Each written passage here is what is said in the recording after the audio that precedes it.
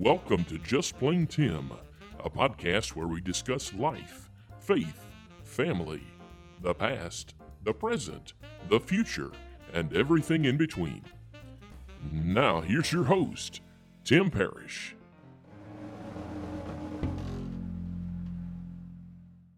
Well, hello and welcome back to the podcast. I'm so thankful that you've stopped by today. This is actually part 3 in a teaching series called What's Next? I started that series early in the 2020 coronavirus pandemic. I really hope that you've had the opportunity to listen to parts 1 and 2. Now, this lesson stands alone well enough on itself, and if this is the first place that you're starting from, you'll be okay.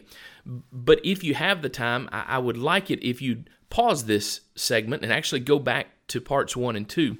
It'll really kind of help to give you some teaching context as far as how we ended up in this particular place today. These particular lessons were interesting because when I filmed these segments for what you're going to hear today, in the first part, I was actually standing inside an attic, and nothing really exciting happened there, but it just kind of formed a nice backdrop for what I was talking about. In the second segment, you may hear some additional noises because I was outside filming at my beehives. Some of you may not know that I am a hobby beekeeper, and so I was out there filming, and you'll hear why. There's a reason. But what would really be funny is if you could see the outtakes from that day. Let's just say that the bees inspired some interpretive dance that day, and if that had made the final cut, it would have been quite entertaining. Anyway, I'm glad that you're here today, and look forward to sharing this time together with you in the Word. Where would you hide? If I told you that the enemy was after you, and that if they caught you, if they found out where you were, that you would probably be dragged from your hiding place. You would be beaten, you might be thrown in prison, and there's a real good chance you'd be killed. But you had a warning, you had the opportunity to find a safe place. Where would you hide? Where would you go to feel protected? You know, I think about that sometimes when I come across stories again like that of Anne Frank. You remember Anne and her family from 1942 to 1944 lived in a hidden apartment no one knew was there above a warehouse with 4 wanted Jews, and they waited. Now, eventually they were discovered. Anne and her father were the only 2 who survived that experience. But for 2 years, that little hidden attic apartment was home. It was safe. Where would you hide? I looked around my house this week, and there weren't a lot of places that I thought a guy my size, well, I don't hide very easily. But maybe in the attic. Well, it's not always going to be comfortable in the attic. In fact, even today, it's a little warm up here. But the attic kind of seems like a place that's sort of safe. It's not in the normal space that someone would walk in and out and look around. And if I'm still and I'm quiet, maybe for a little while, I can be safe, I can be hidden. Maybe my enemies won't find me. At the end of John chapter 20, verse 19, we find out that the disciples had been hiding. After the death of Jesus, they were afraid of the Jewish authorities. They were afraid that what happened to Jesus would happen to them if they were found and if it was discovered that they were in fact Jesus' followers. And so they hid in an upper room, an upstairs space of some kind, a place where they could lock the doors, a place that afforded them some feeling of safety. Well, in Acts chapter 1, they have watched Jesus ascend into the heavens. And Jesus has given them instruction to just stay in Jerusalem and wait for the coming of the Holy Spirit. But I imagine that waiting was full of anxiety and uncertainty, even fear. Because I think if I try to put myself in their position and I think about where they were and what they had seen over the previous month or so, if anything, I think I'd want to get out of the city. I would want to leave Jerusalem because at least if I could get out into the countryside, if I could go back to Galilee or if I could flee into the mountains, at least then maybe I could find some sense of not having to constantly look over my shoulder, not having to worry if someone recognized me or saw me. Instead, Jesus said, no, you need to stay right here in this city and wait. Chapter 1 of Acts describes their waiting place, again, as an upper room. That could mean a lot of different things, but there weren't a lot of huge spaces in first century Palestine and Jerusalem that would have afforded a large, luxurious space to wait. And when we hear about the fact that there were 120 or so of them gathered together, I suspect wherever they were was probably kept fairly dark.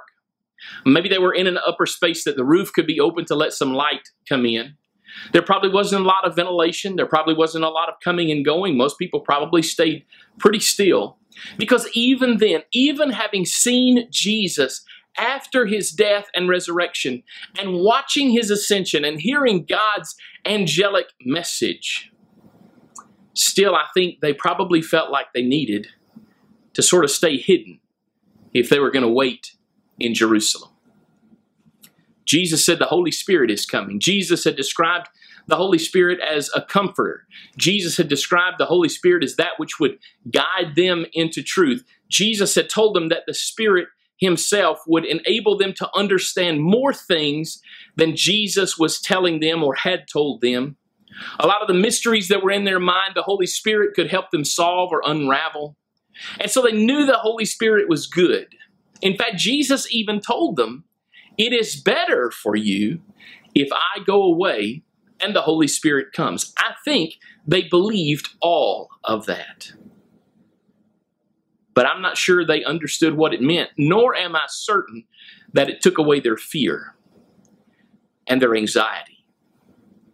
And maybe there were even moments of depression and doubt. Because yes, Jesus died, and yes, Jesus was resurrected, but now Jesus was gone. And there's the promise that Jesus is coming back, and there's the promise that before that the Holy Spirit is coming, but there's no timetable for any of it. No one said how long we're going to have to wait. Jesus never said for 2 weeks or for 6 months or for the rest of your life. No, he had told them that eventually they would leave Jerusalem and they would be his witnesses to all of Judea and even into Samaria and even going out into the rest of the world. But how do you spin all that down into something that causes you to be still and calm and quiet?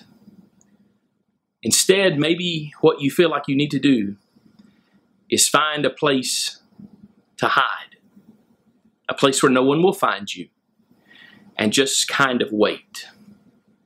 Well, it may be that they were just kind of waiting. It may be that they felt the need to hide.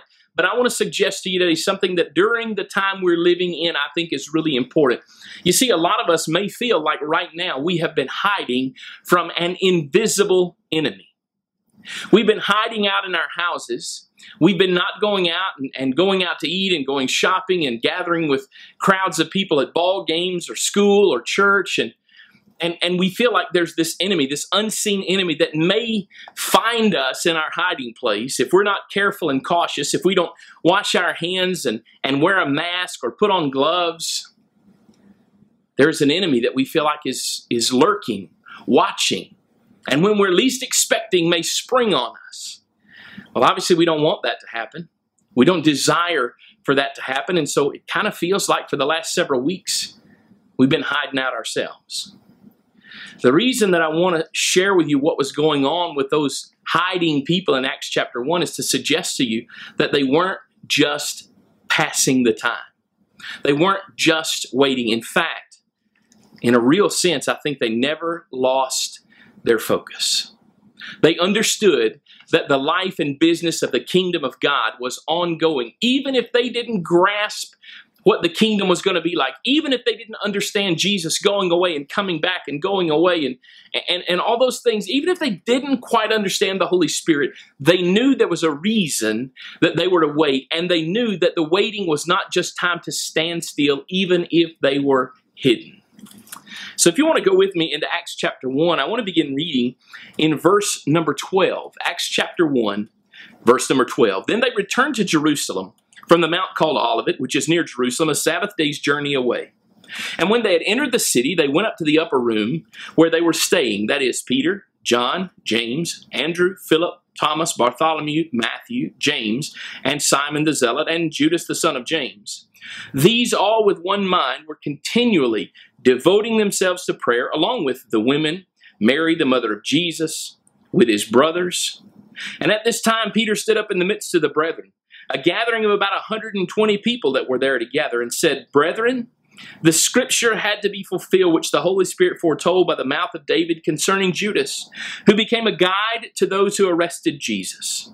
For he was counted among us, and he received his share in this ministry. Now this man acquired a field with the price of his wickedness, and falling headlong, he burst open out in the middle of it, and all his intestines came out. And it became known to all who were living in Jerusalem, so that in their own language the field was called Hakeldama, that is, the field of blood. For it is written in the book of Psalms, Let his homestead be made desolate, and let no one dwell in it, and let another man take his office. Therefore it is necessary that of the men who have accompanied us all the time that the Lord Jesus went in and out among us, beginning with the baptism of John, until the day that he was taken up from us, one of these must become a witness with us of his resurrection.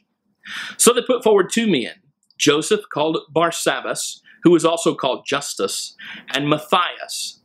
And they prayed and said, You, Lord, who know the hearts of all men, show which one of these 2 you have chosen to occupy this ministry and apostleship, from which Judas turned aside to go to his own place.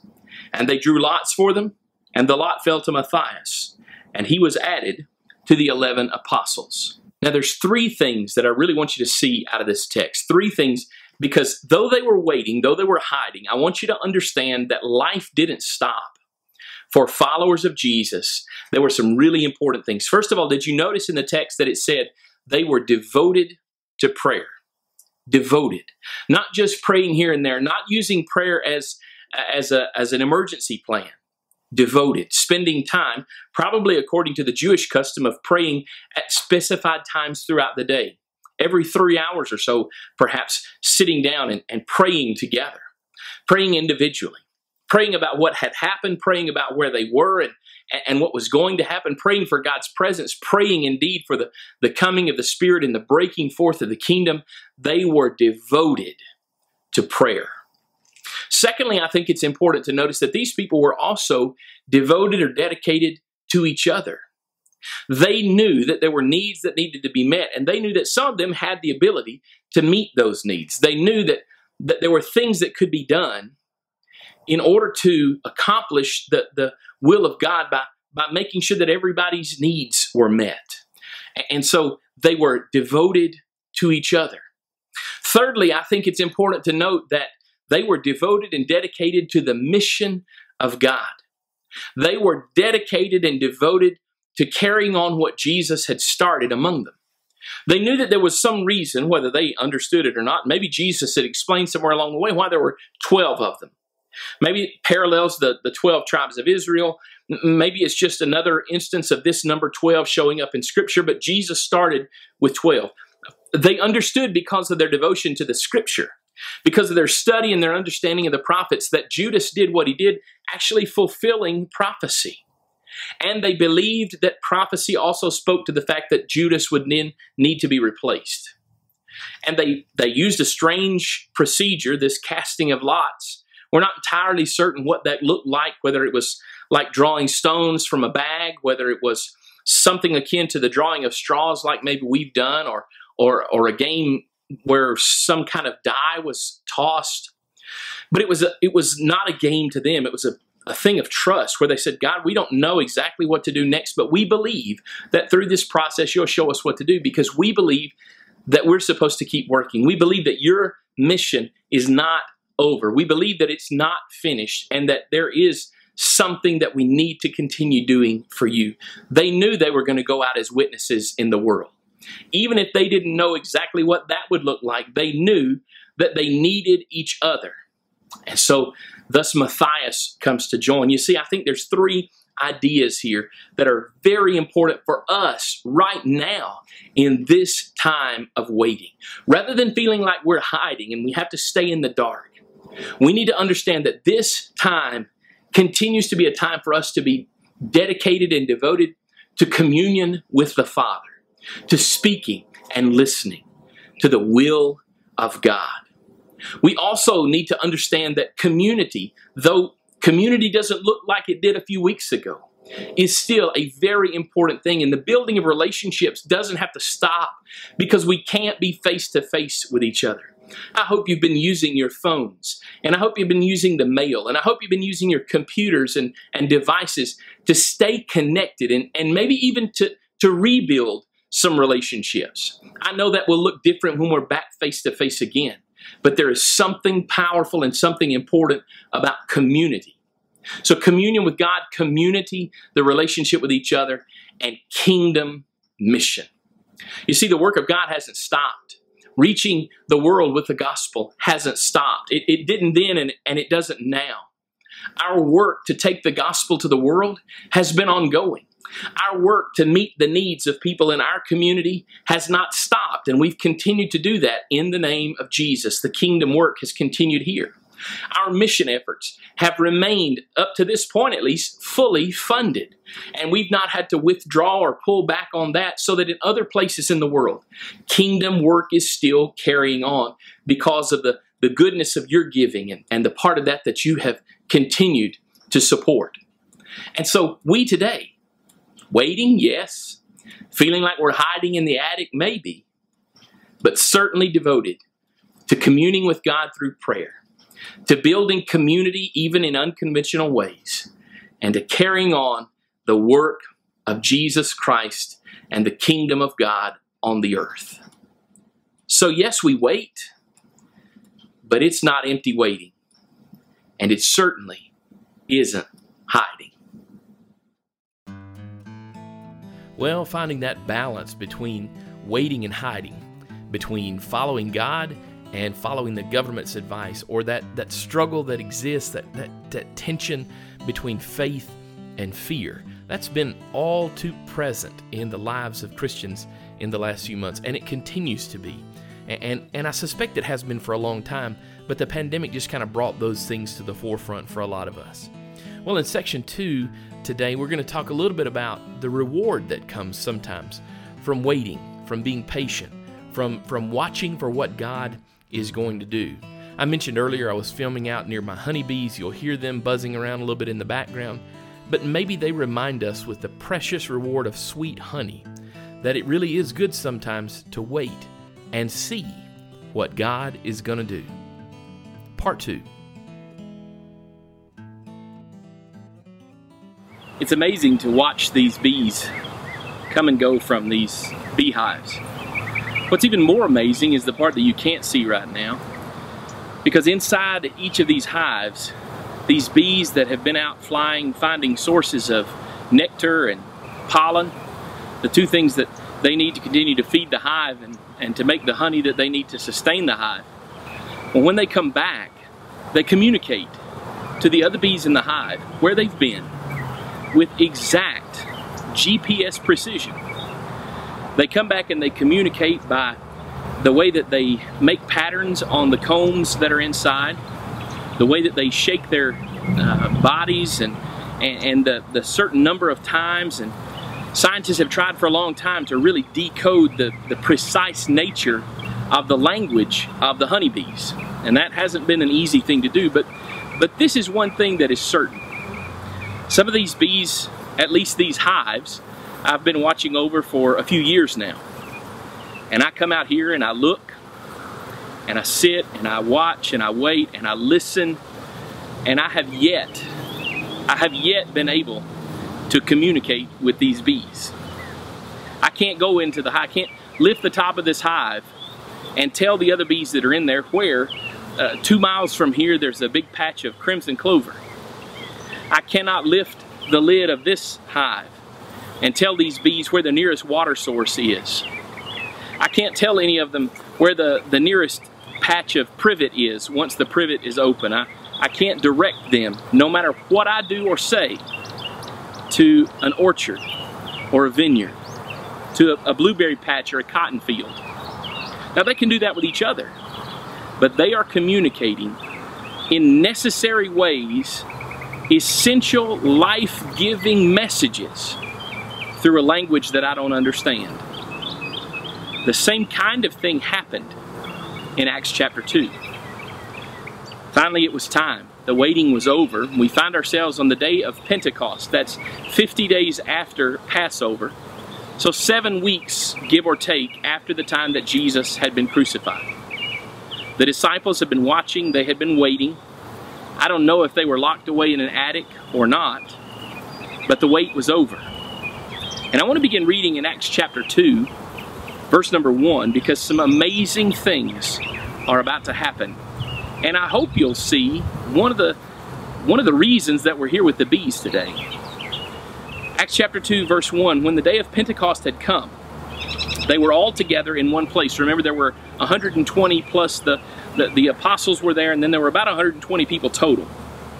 Suddenly there came from heaven a noise like a violent rushing wind, and it filled the whole house where they were sitting.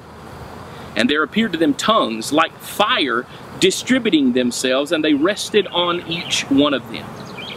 And they were all filled with the Holy Spirit, and began to speak with other tongues, your Bible may say, or languages, as the Holy Spirit was giving them utterance.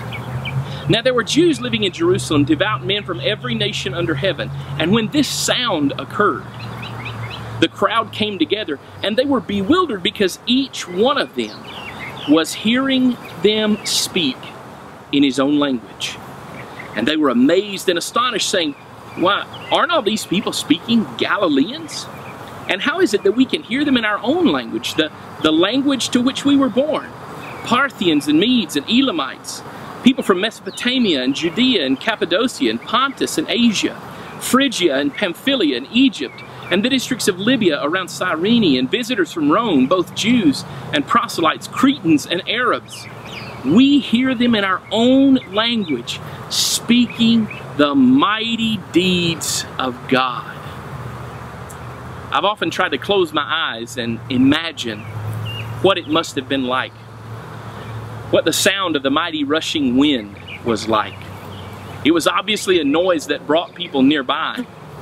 It brought people together because they heard the sound. It seems like it was centralized in one location. And when they got there, the most amazing thing that was happening was that these uneducated men, all from one little region of one country, were speaking the mighty acts of God, the messages of God, the message of the gospel, the truth of God. And every single person wasn't hearing through an interpreter. They weren't all understanding because they were all multilingual. Every person was hearing the message of God in their own dialect, in whatever accented form of whatever language they spoke. They were hearing it. And it was amazing. Now, there's more to come in Acts chapter 2 with regard to what happened as a result of the coming of the Holy Spirit. But I want you for just a minute to stay right here with me and think in terms of this amazing sound, this message, what it must have been like. When I preached for the Woodward Park Church in Fresno, we had a service each year where all the congregations that met under one roof came together for a joint service. So we had the English speakers and the Spanish speakers. We had the folks from Laos and Cambodia. We had someone who spoke sign language for our deaf members. We had someone who could speak Creole as a native of Haiti. And together, some of us church leaders assembled on the stage, and we read through a text that spoke about the different pieces and parts of the body of God forming one body. And each of us, as we read in our own language. So there were people in the audience who heard the Word of God in their own language that day. But it wasn't just me speaking and they could all hear it in their own language. It wasn't two of us speaking. The only time the Laotians heard their language spoken was when the Laotian minister, my friend John Sukio, was speaking. Or when Tao Vang was speaking, the Hmong people, or when the message was being spoken in sign language, or when the Creole was being, no, it was close, but it wasn't like that day. The only thing that I can compare it to, and maybe it makes sense to you and maybe it doesn't, would be the day that I came out here and I could begin to speak to these honeybees. And I could begin to tell them where the food sources were, where the prime real estate was. And they could hear me. And they could say, whoa, where did that big guy with the beard learn how to speak bee language? Well, I don't know, maybe that's a poor illustration for you. But I think it's just one of the many ways that God demonstrates that He is willing to do whatever it takes to make sure that the gospel message reaches every human being.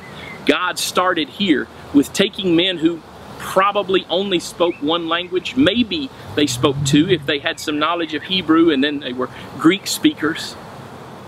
And He gave them, through the power of the Holy Spirit, the ability to speak in such a way that every person present from all the reaches of the empire were hearing God's word. Because God wants to be heard. The waiting was over. The Holy Spirit had come. And this was just the beginning of the mighty things that God would do with the Holy Spirit. I will admit to you that there are a lot of things that God is probably doing with and by the Holy Spirit today that I don't know about or that I don't understand. But this much I know. God is every bit as concerned today with His message reaching the far corners of the globe, the yet undiscovered people to us. God wants the gospel to go there. We talked last week about why God is waiting. I'm telling you that even in this time of global pandemic and quarantine, the gospel of Jesus Christ, the mighty deeds of God are being spoken in, I guess, almost every language we know. And even for those of us who don't understand the language of these amazing insects in front of me, I can still watch what they do. I can see how they do it. And even these bees speak to me, and maybe to you, of the mighty deeds of God. Well, isn't God amazing? Isn't the Holy Spirit amazing? Well, we're going to begin seeing in the next few weeks some of the things that the apostles and the followers of God were able to do because the Holy Spirit had come and filled them. In the meantime, I want you to be thinking about and praying about ways that God can use you, even now, through the power of the Holy Spirit, to speak His mighty deeds to whoever might listen. Because some people will recognize your voice. And when you speak, they'll hear something they've never heard before. They'll listen because it's your voice, a voice they know. And the message I hope you can take away today is that God is still interested in using whatever voice, whatever language, whatever dialect, whatever accent is necessary to make His gospel known. To make sure that people in the far corners of the globe hear it. And He's using us, even you today, to be a part of that. So maybe in a sense we still wait. We still watch to see what the Holy Spirit will do. But we don't hide. We stand in boldness. And with our voices together, we proclaim the mighty acts of God to all who will hear.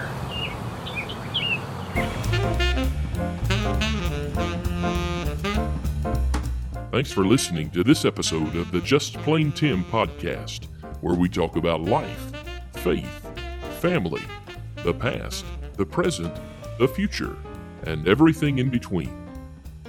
For your host, Tim Parrish, thanks for stopping by. We'll see you next time.